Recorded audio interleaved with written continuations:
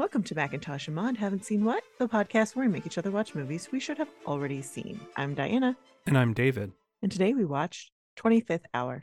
Cornered by the DEA, convicted New York drug dealer Montgomery Brogan reevaluates his life in the 24 remaining hours before facing a 7-year jail term. Dan, it's been so long since we've argued about a movie. Yeah. This is a good movie. It's a crap movie. This is actually a good movie. It's a horrible movie. Do I think it's great? No. Do I think it's good? Yes. You're wrong. Crap. Crap. And it's long. Okay, here we go. I'm gonna give my summary statement, and then you can give yours, and then we'll see where we end at the end, okay?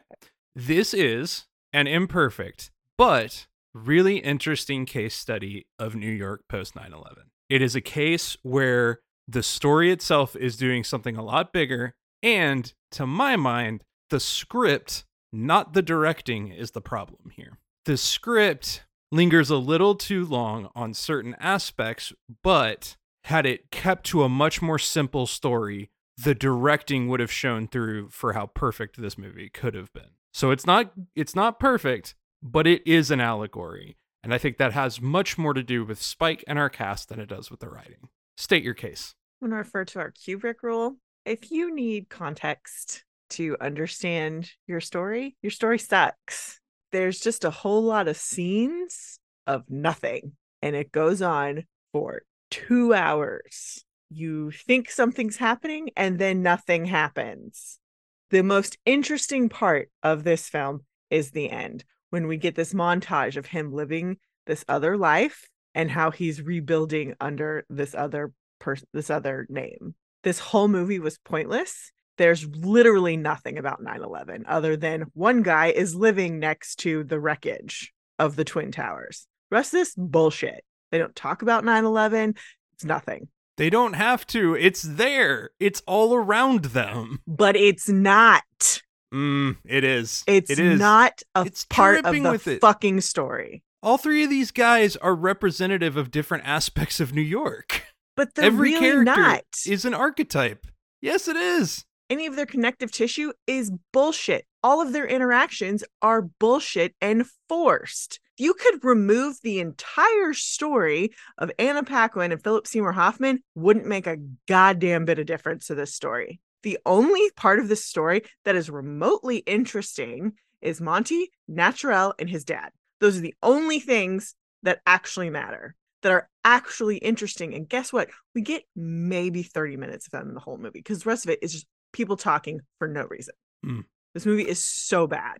It is so bad. It is such a waste of time. It's been so long since we had a movie fight. Yeah, we don't movie fight very much. Not anymore. We've come to similar conclusions. We really disagree on this one.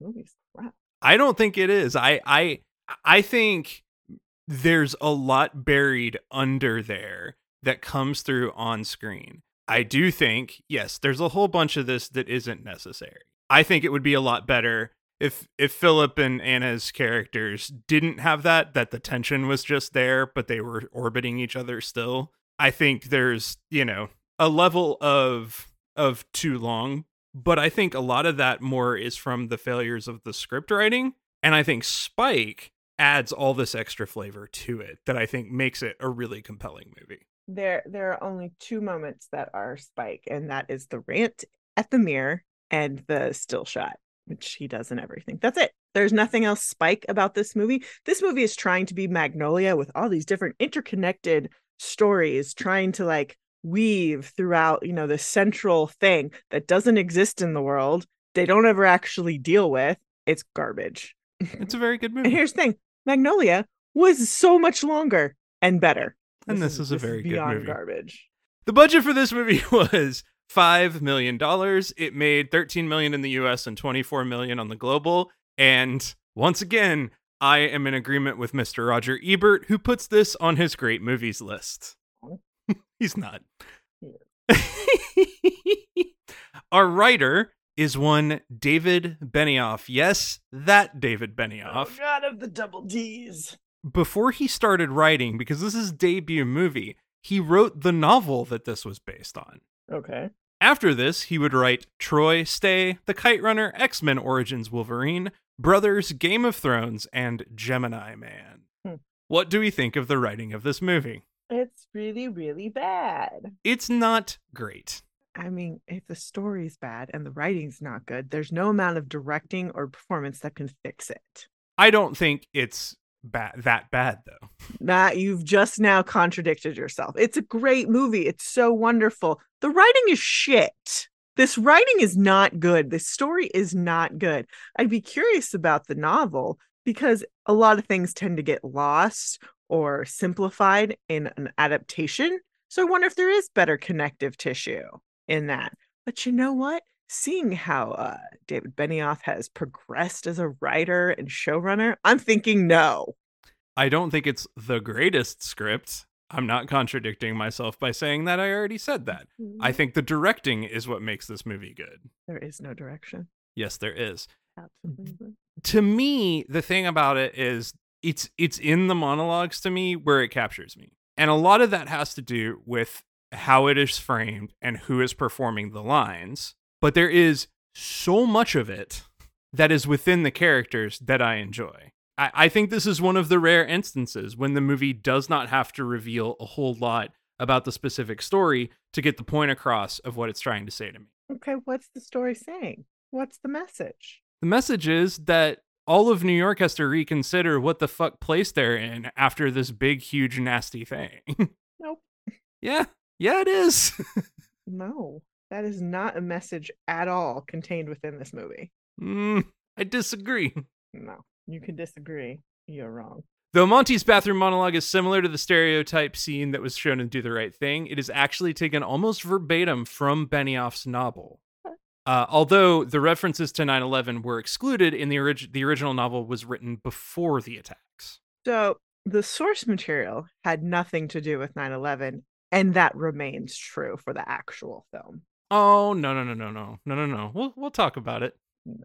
The movie does diverge in some other ways from the book. In the novel, Monty never doubts Naturelle's loyalty. He always completely believes that she's on his side. The subplot's added for dramatic effect in this movie. That's a bad writing choice. That's another one where I'm like, no. That didn't need to be there.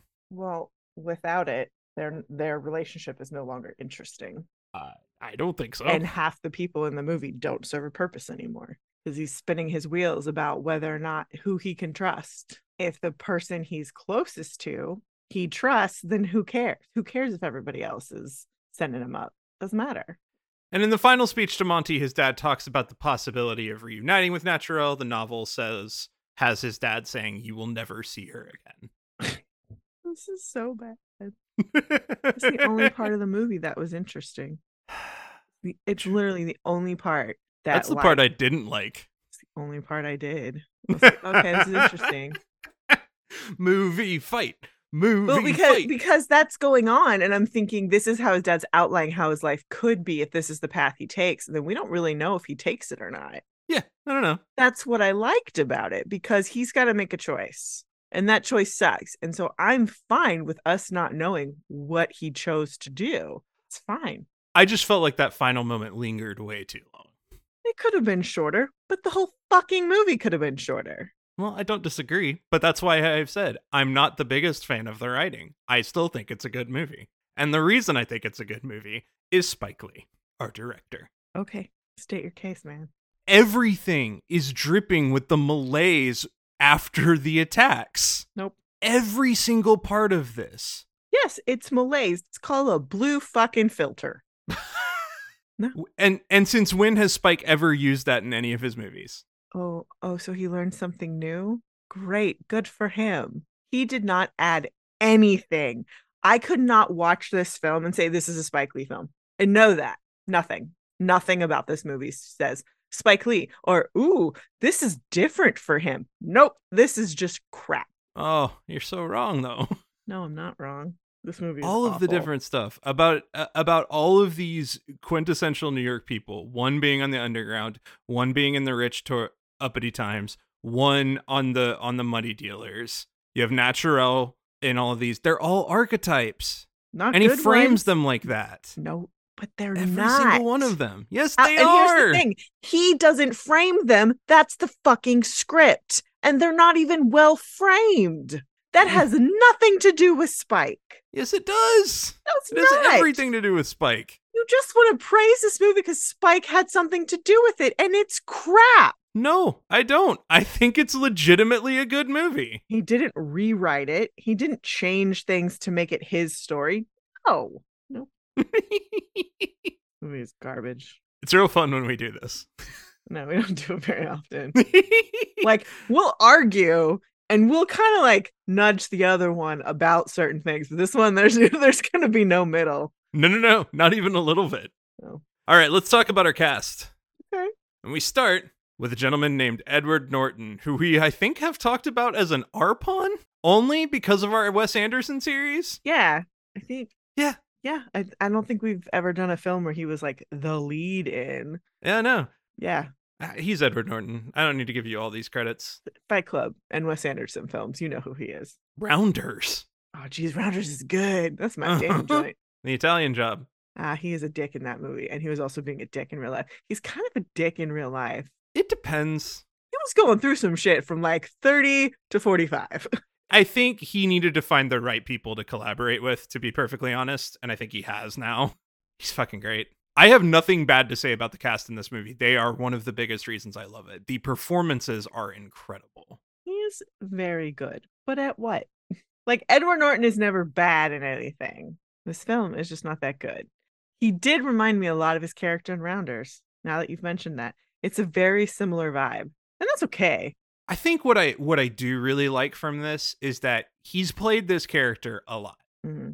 The difference to me in this movie is that this character is actually having some self-reflection, whereas in a lot of roles, and I'm not saying every, I haven't seen American History X, which I know is a very different thing, but like in Rounders, he's sort of the antagonist because he has no self-reflection. In this, that's all he's doing. Mm. And that, I think, is really interesting to watch, where he's much more of a reactive character than he typically is in a lot of these movies, because they put him in a very sort of nervy, jumpy role. Mm-hmm. It's a little weird to put a nervy guy in your lead role. And I found that really compelling, especially from him. Norton is one of the biggest reasons the movie got made. Mm-hmm. He has stated that he took all of the money he made from Red Dragon, which came out right before this, and used it to help finance the movie. Mm-hmm. Okay. Now, who could have been better? Tobey Maguire. Oh, interesting. Tobey bought the rights to the novel as a starring vehicle for him. Mm-hmm. And then he got Spider-Man. Mm. And so he's like, well, I obviously can't. So he stays on as executive producer, which is why at the beginning we saw that name and we're like, huh? Oh, yeah, that makes sense. And per Benioff, quote, "The first time I saw Edward Norton on set, he pulled back his hair and showed me his widow's peak. In the book, Monty Brogan has a widow's peak, but I hadn't mentioned it in the script. Mm-hmm. Edward wanted to be in character so much, he wore a prosthetic widow's peak for the entire shoot," unquote. It's a little odd. Dedication to the role. Mm. We then have Philip Seymour Hoffman as Jacob Alinsky. Mm-hmm. He's Philip Seymour Hoffman. Yeah. Getting to watch Ed Norton and Philip Seymour Hoffman against each other is just like watching an acting masterclass. False. False? Their interaction is pointless.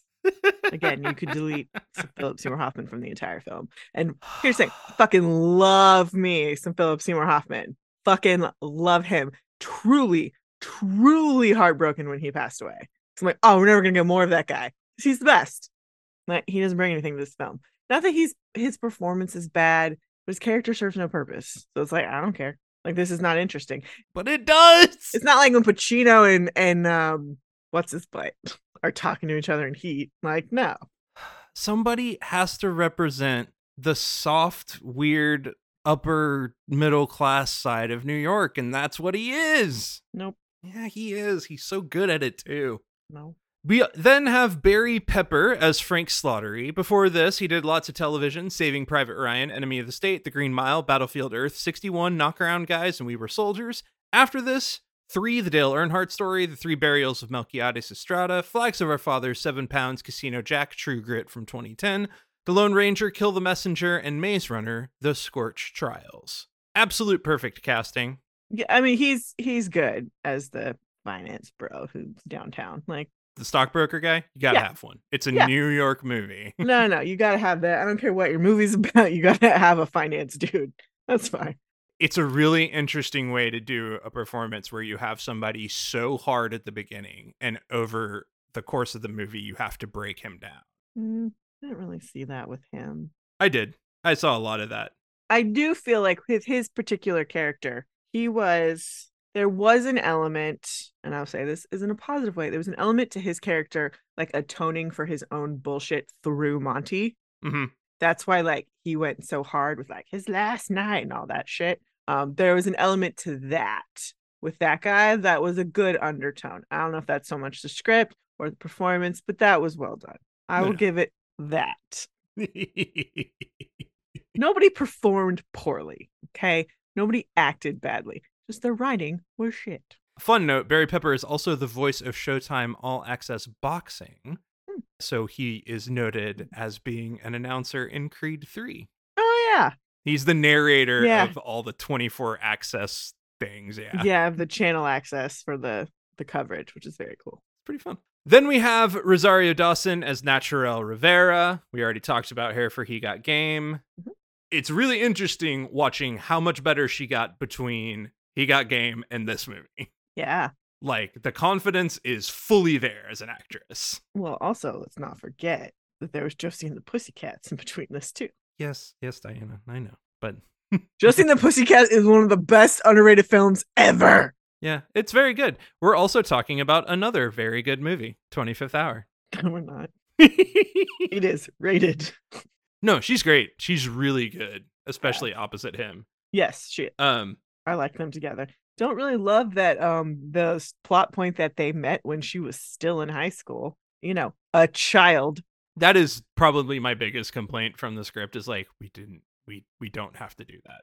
No. And we could have had the next character we talk about also not have an actual romantic interest, that there's this tension there, but it doesn't happen. No, but here's the thing. It's fucking New York. How many goddamn colleges are there? Make them all college students. Then at least they're legal. You can have an age difference. It can be an inappropriate power balance, but at least then it's not, children. Having him be a professor probably would have fixed a lot of those issues, where he's an NYU professor and not a prep school teacher.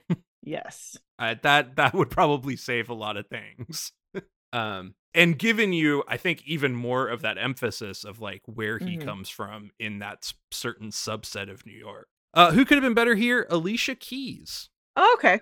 I could see her doing it. That was during her like rise in heyday. So yeah, sure. I could see that. And finally, we mention Anna Paquin as Mary D'Annunzio. We have talked about her before, of course, for her debut feature in which she won an Oscar, which is nuts. It would have been nice if she was, I don't know. She's great because she's Anna Paquin. Yeah, but her character had no point. Like, she really didn't. She was just basically just a fantasy for, what's his butt. And that's fine, but we spent a lot of time on her for really no payoff. Well, instead of her being such a specific on the nose stereotype that at some point they would have played against it for her, where it was, what the fuck are you doing? Yeah.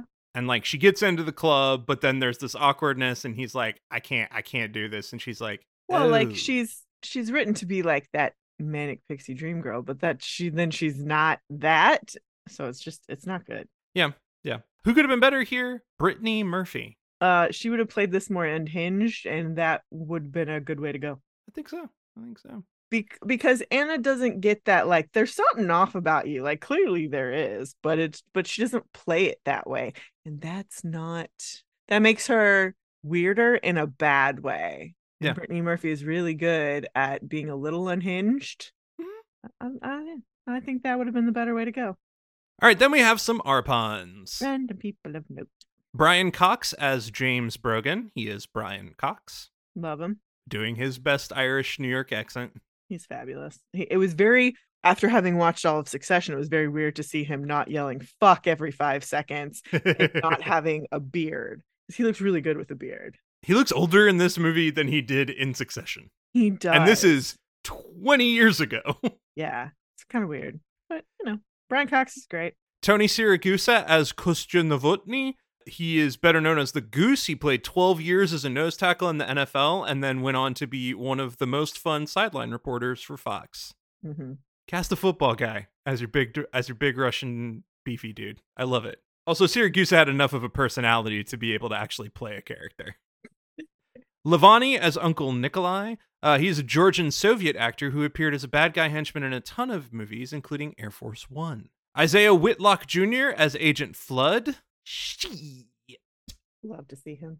His catchphrase was, of course, taken from his character in The Wire. Spike loved that phrase. And this is going to be one of many appearances of Isaiah Whitlock throughout Spike's movies. Well, and he does that in pretty much everything he's in now, so. Of course he does. It's his calling card. Not mad. Patrice O'Neal as Kari, one of the bouncers. An incredible comic. Left us too soon. And he gets a nice little moment here. Mark H. Simon as a character Schultz. He is actually the legal counsel for a ton of different movies and productions. So Spike brought the lawyer in to be in the movie. And Oleg Prudius as Russian Hood 1. He is a Ukrainian tough guy and a wrestler who goes under the name Vladimir Kozlov. Okay. We have one extra piece of trivia, Diana. Oh, okay. And then you can tear this movie to the ground. Oh, great. During the scene where Ed Norton curses his father selling whiskey and cheering the Bronx Bombers, the patrons of the bar were actual firefighters from Rescue 5 in Staten Island, New York. The 11 firefighters that are shown in pictures in the scene were actually killed at the World Trade Center, all from that unit. Well, that's appropriate. And that leads us to ratings. Mm-hmm. For every movie, we have a specific rating system. For this movie, we're going to go Doyles. Doyles. How many Doyles? Because he's a good dog. Good boy. Mm-hmm. Well, even a good boy can't save a crap movie. Mm-hmm. How many Doyles are you giving this movie, Diana? I'm gonna give it 1.5. Okay. Good performances. Like, everybody showed up to work. Nobody embarrassed themselves except for Benioff and Spike. Like, those are the people who embarrass themselves. So they can't save this movie and would never watch again. And that's saying something, because I totally rented this movie. Like, yes, rented from the Blockbuster Video a long ass time ago. And for some reason, I don't know if I was just distracted. I was like, I don't really care. And I had to return it before I actually fully watched it. I think I made it 30 minutes in. And now watching it, I'm like, oh, this is why I didn't make it any farther into this movie. It sucks. 3.5 Doyles. Oh, Jesus. It's a good movie. That's like the biggest discrepancy we've had in like a year. It's a very good movie. Now, is it great? No. And I do agree there are issues with the script. I don't go so far as to say it's a bad script, just that there are issues and there are tweaks that I would make to fix it. But I think it does rise above that to be an actual vision and statement. I think the performances are great. I think it's cohesive. It makes sense to me.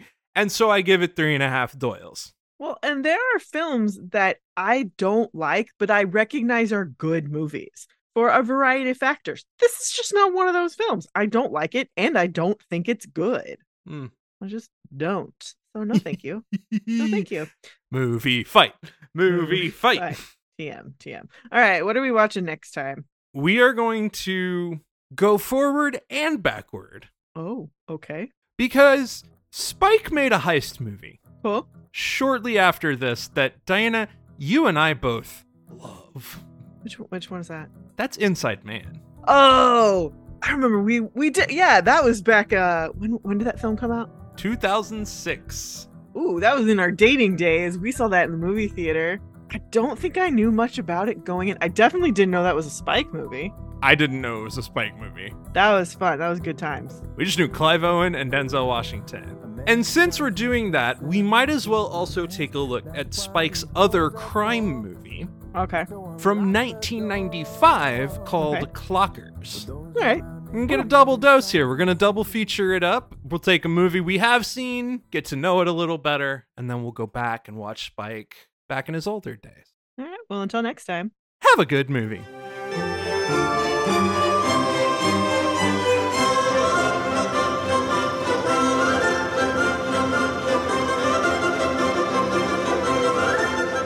Thanks for listening. Be sure to review and rate us on iTunes, Stitcher, or wherever you listen to your podcast. For questions, comments, and recommendations, you can email us at macintoshandmod@gmail.com or find us on Twitter, Instagram, and Facebook.